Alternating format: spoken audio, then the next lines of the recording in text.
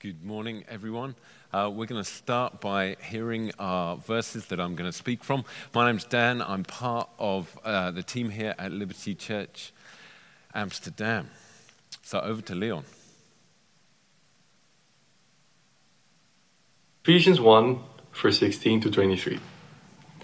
I do not cease to give thanks for you, remembering you in my prayers, that the God of our Lord Jesus Christ, the Father of glory, may give you the spirit of wisdom and of revelation in the knowledge of him, having the eyes of your heart enlightened, that you may know what is the hope to which he has called you, what are the riches of his glorious inheritance in the saints, and what is the immeasurable greatness of his power towards us who believe, according to the working of his great might, that he worked in Christ when he raised him from the dead and seated him at his right hand in the heavenly places, far above all rule and authority and power and dominion, and above every name that is named, not only in this age, but also in the one to come.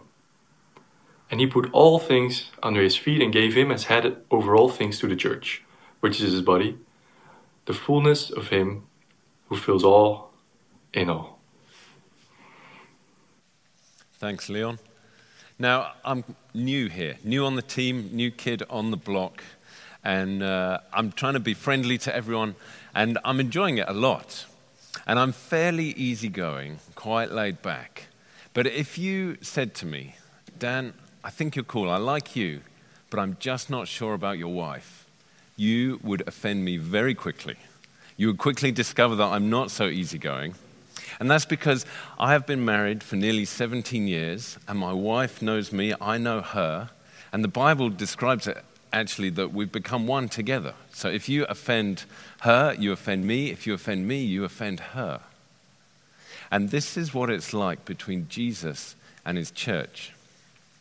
I've got friends who wouldn't say they're Christ followers, and they would say, this man Jesus, the historical figure that we've heard about, we can respect him. You know, he said some really wise things, but actually, I don't want to have anything to do with his church. And actually, I know some friends who would call themselves Christ followers, and they would probably say similar things. Maybe they wouldn't say it, but they'd think it. And maybe they wouldn't actually think it or say it, but their behavior would show it. And in the verses we just heard from this morning, we discover that Jesus calls himself, is appointed the head of the church. So this morning we're talking about the church. The lines of the Apostles' Creed that I'm focusing on are those that say, I believe in the Holy Catholic Church, the communion of the saints. We're particularly looking at the two verses at the end, where it says, verse 21 and 22, and he put all things under Jesus' feet, and gave him as head over all things to the church, which is his body, the fullness of him, all in all. Now, you might fairly ask the question, why bother with the church in the 21st century? Isn't it an outdated, irrelevant institution? And these verses tell us that Jesus has been given the church as his body. And we, as the church, have been given Jesus as head. So why bother with the church in the 21st century? Simply because Jesus does. We'll see in a bit that Jesus never says, you know, you can love me, you can respect me, but don't worry about the church. Don't worry about those other Christians. We'll see in a bit that it's important to Jesus that we get on with each other. In the book of Revelation, we see that Jesus has returned to earth and to rule and reign in his fullness is connected to his church. We see in Ephesians 5, it describes this relationship between Christ and his church as a great mystery. Actually, you can't love Jesus and not love his church. Paul is calling us in these verses to have a high view of the church. Now, in the Creed, it talks about the Holy Catholic Church, and that isn't referring to the Catholic Church with a big C where the Pope is its head. It simply is an old English word meaning the whole church or the universal church. One theologian, Wayne Grudem, describes the whole church as the community of all true believers over all time. And actually, we talk about it in our language too. We talk about our church, we talk about their church, we talk about the church. You know, with issues of injustice, we want the universal church to respond, but we also need to respond ourselves as well. So the church is both local and universal. It's personal and corporate. It's my church and it's our church. And this idea that Jesus is the head and we're the body is one I want to explore further. Because Paul is not just giving us a nice metaphor. It's not just a nice picture, but it's much deeper than that. He describes it as a mystery. Paul is saying more than just that, you know, Jesus is the boss and we get to be in his company, or Jesus is the head coach and we get to play on his team. Because when you're playing on the team, you know, you come, you're invested, you want to win, you listen to the instructions, but then you go home and you leave afterwards. You know, there's an element of mystery to this relationship Jesus has with his church. And we begin to see that mystery in John 17 when Jesus prays for his church. And he prays this, John 17, verse 22. The glory that you've given me, I have given to them, that they may be one, even as we are one. I in them and you in me, that they may become perfectly one, so that the world may know that you sent me and loved them even as you love me. So Jesus wants us as the church to be one as the Trinity is one. We see the Trinity, Father, Son, and Holy Spirit, and they have the most perfect, the most intimate relationship that any beings could have. And Jesus wants that for the local church, for the universal church. You might expect that, but it goes further in these verses. And it says that it wants us as the church to be kind of one with him in the Trinity. Marcus Peter Johnson, a theologian, he says this about that Jesus in these verses is declaring to us that in our union with him, we participate in the most sacred assembly of persons, the Father, Son, and Holy Spirit. He goes on to say that this means that the church is the most sacred assembly of persons in the entire creation, by reason of our participation in the triune persons. We have been joined to the communion, the life, and the love of Father, Son, and Holy Spirit. This is profound on multiple dimensions. The Bible gives us a partial illustration of this in marriage. And when I was thinking about how I'm joined to my wife, she's called Sophie, by the way, and she's very cool. I like her a lot. And we are joined in multiple ways. You see, firstly, we took marriage vows, and they're legally binding. Secondly, although this probably came first, we fell in love. We're emotionally bound to each other. We'd say we're in love with each other. Thirdly, we can become physically joined together. We can hold hands and we can hug. Fourthly, we're financially joined together. We have a joint bank account. Fifthly, the Bible, as I mentioned earlier, says that we have become one. And I think there's other ways as well, but you begin to see that it's a multi-dimensional joining. And that's how it is with Jesus and his church. And these kind of joins defy our understanding. How are we joined? The verses that Leon read earlier, they point towards some of the ways. We're joined in a hope. Jesus gives us a hope, and it's a hope that is in him. It's a hope of present forgiveness for all the wrong that we've done. It's a hope of a new purpose together. The verses talked about having an inheritance in the future. We have an inheritance in him, and we have an inheritance with him. It's a future blessing into eternity. We're also joined within God's power, which is incredible. So we are joined to Jesus, and how the church is joined to Jesus is so much deeper than just trying to adopt a set of behaviors or a new religion, a new way to live. It's eternal, it's powerful. It's being found within the persons, the life and the love of the triune God. This is so deep. What does it mean that Jesus is head of the church? I'm just picking two things. One, it means that he can never be separated from the church.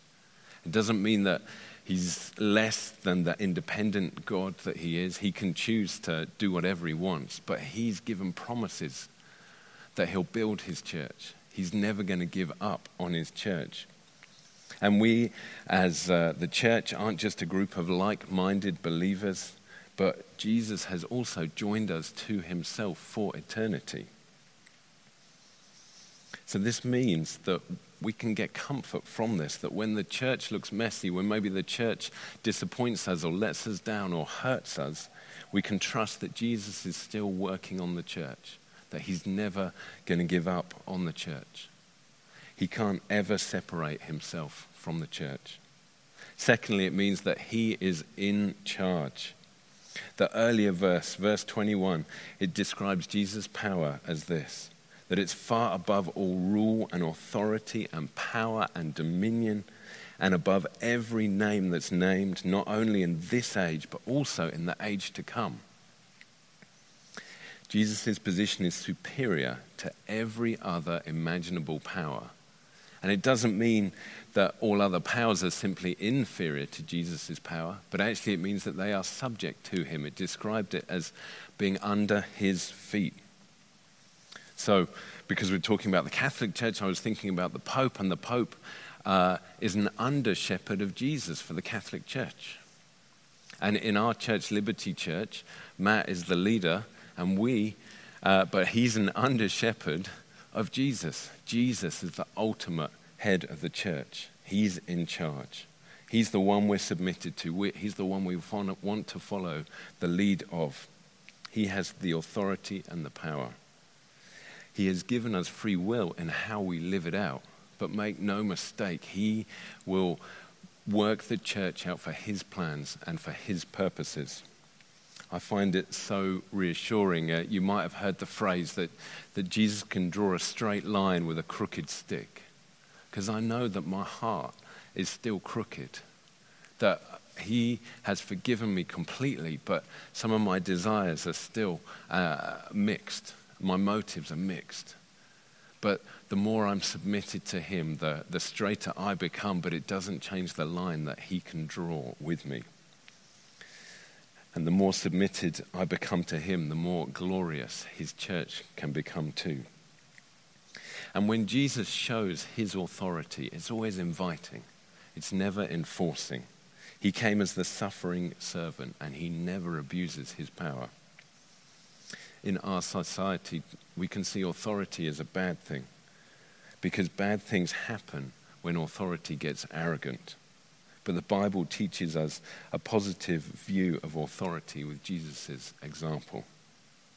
So he is in charge, and this should give us faith. It should give us courage to act and to follow him, to be obedient to him and to what the Bible says, that knowing as we do it, as we do church together, Jesus can be glorified and we can be fully satisfied in him. He can make the church fulfill his eternal plans and purposes. So that's two things it means that Jesus is the head, that he can't be separated, that he's in charge. What then does it mean that we're his body? So obviously it means as a body, one thing is that we're connected to one another. Paul writes again in 1 Corinthians 12, "For just as the body is one and has many members, and all the members of the body, though many, are one body, so it is with Christ." So we are one with Christ and one with another in one body. And we're beginning to talk now about the second phrase in the creed, the communion of the saints. And I want to talk about kind of two broad topics of how we commune together, how we're a common community together. And that is through unity and through participation. Unity is when we decide that we can put aside all the things that divide us and we look at the things that draw us together. It's when we choose to accept each other's annoying habits, the irritations, the different haircuts, the different pronunciations we might have.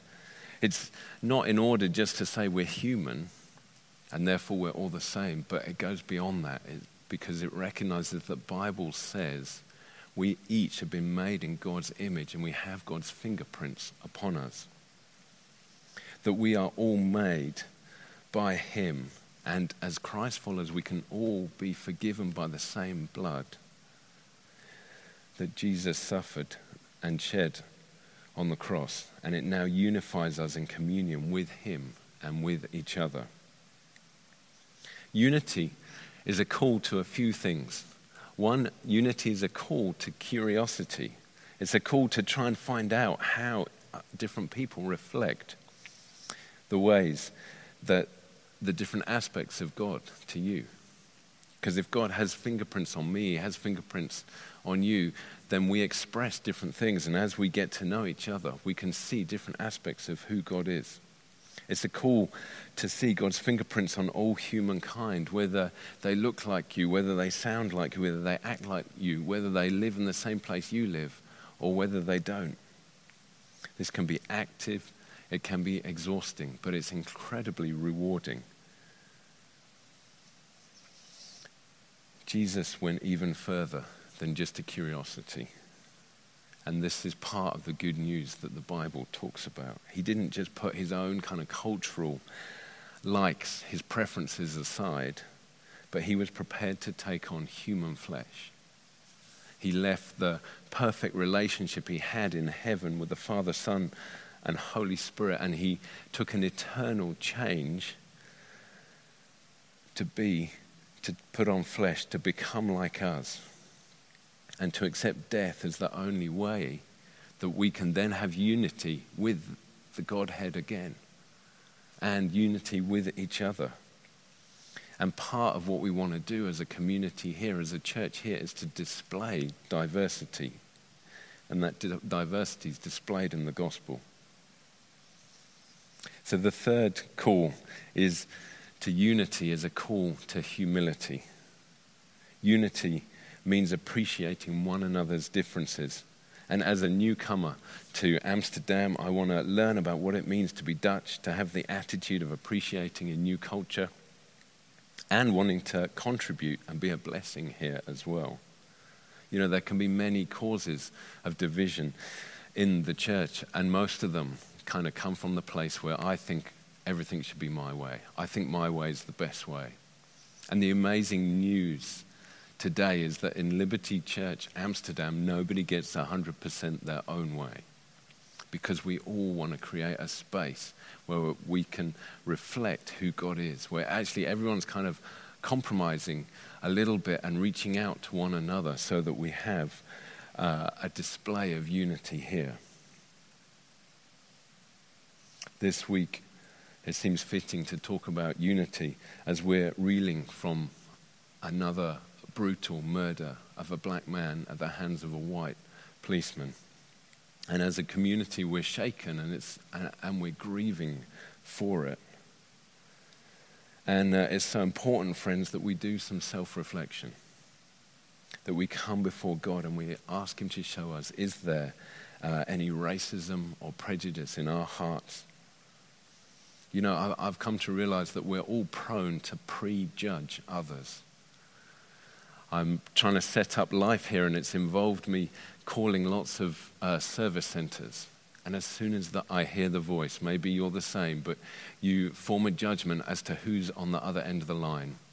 When you walk down the street, you see other people, some of them look like you, and you form one opinion of them. Others maybe don't, and maybe there's a stereotype that instinctively springs to mind, and you expect them to behave in a certain way. This is prejudging people, and it can lead to unhelpful prejudice. We're all prone to it. And instead, we need the Holy Spirit to live in us like it lived in Jesus. It's a call to incarnational living, where Jesus stepped into other people's shoes. He stepped into our shoes. He lived among people who would usually be marginalized. When I first moved to South Africa about 12 years ago, and I've spent all of the last decade there. When I first arrived, I realized that my skin color caused a reaction in others like I'd never had before. I also discovered that I had a culture. Me as a white European, I had a culture that I'd never fully recognized before. And these kind of realizations happened fairly superficially and fairly quickly. And it took years and years to fully appreciate what that meant to some people. So I had a friend, a black brother in the church, and we were on the leadership team together, and we journeyed for probably 5 years. And then there was one day he said, look, if you don't understand my pain, you don't understand me. And he'd probably said it before, but I'd not heard it. Maybe he hadn't said it before because I think it took years of building up trust and of hearing each other's hearts before he would actually say such a thing. But in that moment, I began to realize there were those around me who were carrying pain of racism. And for him, it was daily experiences. And I thought he was okay. I thought he was strong in this. And it gave me a new perspective on him. It gave me a new perspective on me and my own heart. And at Liberty, we want to be a church community that actively institutionalizes non-racism and diversity, intentionally reaching across the divides in our society, inside the church and beyond it. We should ask ourselves some deep heart-searching questions. You know, how many people do we know who carry hurt and pain from racism? Maybe you're tuning in today and you're carrying pain from racism and maybe you've not shared it. And I think it would help you, it would help us as a church to know something of that pain, to hear something of your story. We need to move to listening, to really listening and not just assuming that we understand. I want to encourage us to talk about this in our community groups. I know that many of them meet after this live stream on a Sunday. And please, think through these questions, discuss how it affects you. Take a moment to breathe. We're moving from unity to participation. And participation is, I'm talking about two things. One is one anothering. Because in the New Testament, there are 59 instructions on how we should treat each other in church. 59 verses that kind of use the phrase one another. The most frequent is to love one another. Then it goes on to honor one another, to live in harmony with one another, to offer hospitality to one another without grumbling. I'm not going to go through all 59, but two more. Forgive whatever grievances you may have against one another. Encourage one another daily. Now, most of this kind of one anothering won't happen when we gather as a church on a Sunday in a meeting, but it's going to gather in our relationships. It's going to gather in our community groups. I felt very blessed this week when I got to socially distance in real life with my community group and meet some of them for the very first time, and they blessed me with a Dutch food orientation pack. It was very exciting. There were incredible delicacies and delightful smelling and tasting things like chocolate flakes and like tiny miniature pancakes. And I was a little concerned. I wondered if perhaps I'd offended someone when I also pulled out some pickled herring with some raw onion by the side to dip into it. I haven't quite got the courage to explore this yet, but soon. Jesus was full of incarnational living, so maybe I have to. But I was blessed by their love for me, their acceptance of me. And I've also, as being part of On Team, I've been wanting to connect with different community group leaders. So I've been doing this, and I've been hearing stories of how the groups have been going, particularly at this time of COVID-19. You would kind of expect that people are needing to pull away from each other, that it could be an isolating time. But I'm hearing story after story of how the community groups and the leaders are creating places where people can be even more intimate in kind of what's going on in their life together. They're meeting more frequently than they were before. So friendships have been building even stronger. And if you're not part of a community group, I think you're missing out. And others are missing out on your contribution to it as well. So you can message us, you can get a hold of us, and we'll try and put you in one. And if you're part of a community group, keep doing what you're doing. Keep leaning in. Keep letting people know who you are. Keep knowing that you're valued. Get to know them. Know that others appreciate you there. So participation is about one another. And the Bible gives another phrase as well. It calls it the priesthood of all believers in 1 Peter. And that says that we all have something to contribute to church. We've been meeting previously as a group on a Zoom call, and I love the gallery view where you get to see all these little bricks of people. And it's kind of a picture of the church. You could imagine, the hundreds of people who are involved in Liberty Church Amsterdam on one massive Zoom call. And what's nice is every brick is equal. Everyone contributes to this beautiful big picture of the church. And that's how we need to function as a body. For some it's going to overlap with your 9 to 5, what you do. For others it'll be something completely different. The point is that Jesus designed us to be interdependent upon each other. And you might actually feel like you don't need church today. But the fact is, I need you in church today. Not in some, emotionally manipulative way, but because you see things that I can't see, because God can use you in ways he can't use me. And we were meant and designed to be interdependent as a church. We need each other. So I'm coming in to land the preach and to conclude. As we get this theology that Jesus is the head, that he's head profoundly, powerfully, and eternally, joined to his church, the body, as we begin to get that we're called towards unity and participation, unity in diversity, participation in one another, in each other, participation in being a priesthood of all believers, I'm trusting that some of the meetings and activities we do as a church will make more sense. That we gather to display God's wisdom. We gather to display unity. Most of all, we gather to display something of the gospel that Jesus is working out in me, that he's still working it out, that he's still got more to work out in me and in us together as a church. And obviously we want to keep bringing others in to this church as well, into this community, into this relationship with Jesus. I just encourage us to keep reaching out to other people. Ask Jesus specifically, the people he brings into your world, at work, in the home, wherever you are, your neighbors. Ask him how you might be able to pray for others. Ask him how you might be able to bless them practically at this time. Keep sharing your life story of how Jesus is helping you at this time. So I'm hoping you're feeling a little bit challenged and a little bit encouraged to love the church as you love Jesus. To love the church community, to make it your community, to make this church your church. To commit to regularly attend Sundays and community groups, because it's just not as good when you're not there. I'm hoping it's encouraged you to help to build a church that crosses society's divides. In fact, you can kind of think of yourself as a bridesmaid, which is hard for me as a man to do.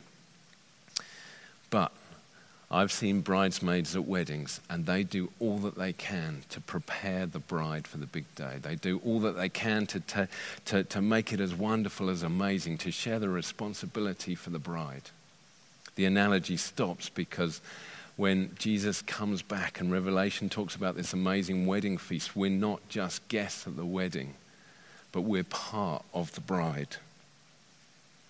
We are his church. So when we gather on Sunday, come expecting to be absolutely amazed at the one who has brought us together, to the one who has made us his church and his bride. Know that we can live each day safe and secure in the knowledge that Jesus couldn't care any more about his church, because after all, he gave his life for her. Let me pray for us. Yeah, Jesus, we thank you for your amazing sacrifice for your church, for us individually and corporately. We thank you, Jesus, that you've got a plan for us. You've got an invitation for each one of us to participate in making your church more and more glorious. We thank you that we can trust you, that you're the head, that you're leaders in the right paths. I pray for your Holy Spirit to be upon each one of us as we want to display a glorious God, a wise God, a God who crossed heaven and stepped and walked in our shoes today. Thank you for your church. Amen.